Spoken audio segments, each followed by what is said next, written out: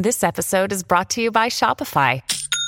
Forget the frustration of picking commerce platforms when you switch your business to Shopify, the global commerce platform that supercharges your selling wherever you sell. With Shopify, you'll harness the same intuitive features, trusted apps, and powerful analytics used by the world's leading brands. Sign up today for your $1 per month trial period at shopify.com/tech, all lowercase. That's shopify.com/tech.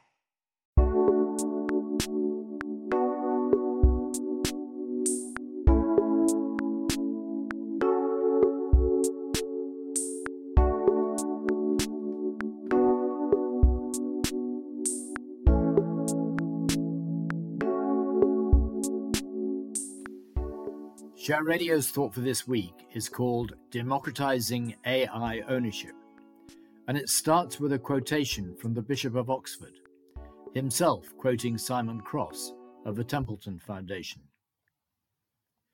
The first iteration of digitalization extracted data about us. In the first digital world, facts like our age, ethnicity, location, and viewing habits could be extracted or inferred with ever-increasing granularity, and then used to tailor our attention, surveillance to sell. But the onus was on our information and opinions, not our ideas. There have been a host of downstream harms and unintended consequences that we are still discovering. But now, even before that first cleanup is complete, generative artificial intelligence is coming for our creativity.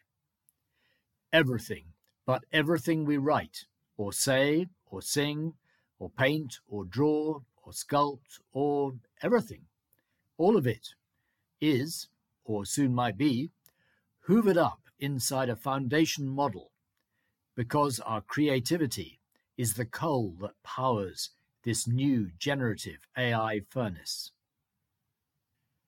Nearly half the public fear that their jobs are at risk from the rise of artificial intelligence, as reported by The Times last Saturday following their YouGov poll and the AI safety conference at Bletchley Park last week. There was an impressive lineup at the conference. Government representatives from 28 nations, including both the United States and China, and 8 leading artificial intelligence companies: Anthropic, Google DeepMind, Amazon, Inflection AI, Meta, Microsoft, Mistral AI, and OpenAI, signed a landmark agreement to work together on testing the safety of new AI models before they're released. In May, a coalition of these industry experts issued the warning, mitigating the risk of extinction from AI should be a global priority, alongside other societal scale risks such as pandemics and nuclear war. A salutary warning, but it doesn't address those worries about redundancy, which were underpinned by Elon Musk's claim that AI means nobody will have to work. There was no discussion at the conference, so far as I'm aware, of what will take the place of earned income in future.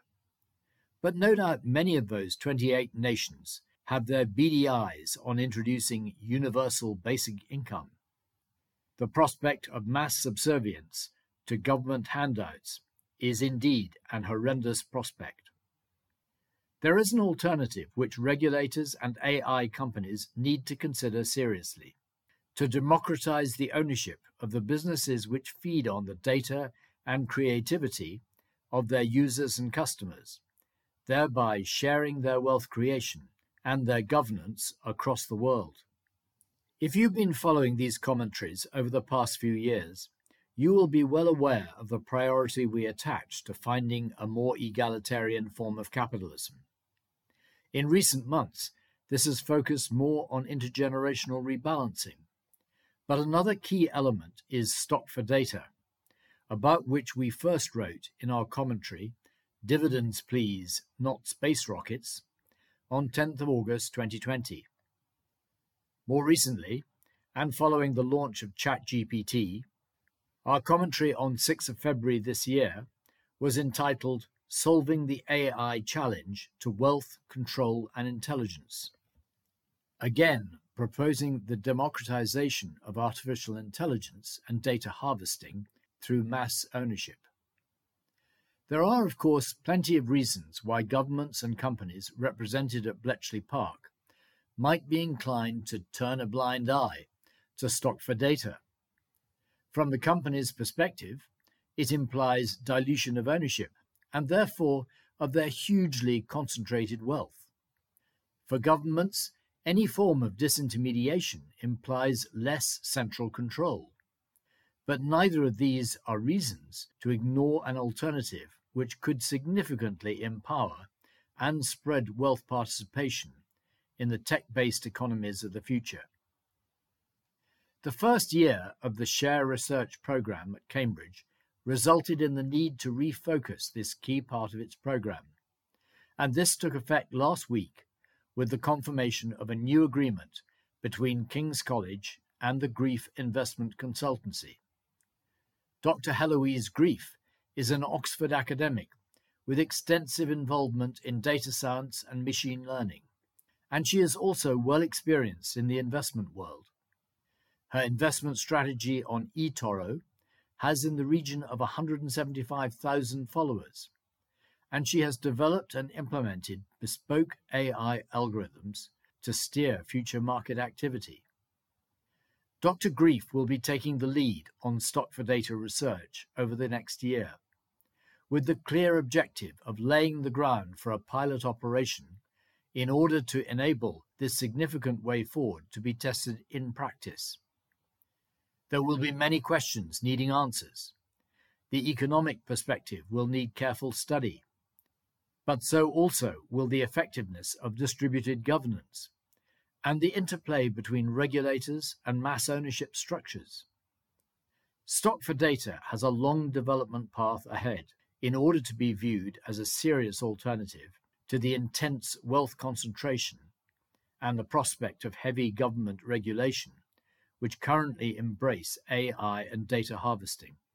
But its impact for human dignity and freedom could be very significant indeed. Meanwhile, there is the empowering prospect for people to share in wealth creation as owners, as opposed to submitting to UBI welfare handouts. Finally, a note on the Bletchley Park venue itself. My great-great-grandfather, Herbert Samuel Lyon, lived at Bletchley Park from 1882 until his death in 1926, and it stayed with the family until it was bought by Admiral Sir Hugh Sinclair for the Secret Intelligence Service, now MI6, in 1938. Sir Hugh bought it himself for the nation because the then government said it didn't have the budget to do it itself. Does that sound familiar?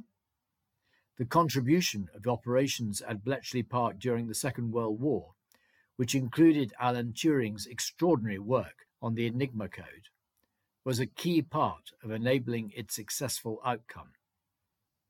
The research into stock for data will likewise be offered to governments, regulators, and giant tech companies as a better way forward for humanity, and I hope that, once it has proved its credentials, it will similarly be accepted as a better alternative than leaving the human race subservient to robotics.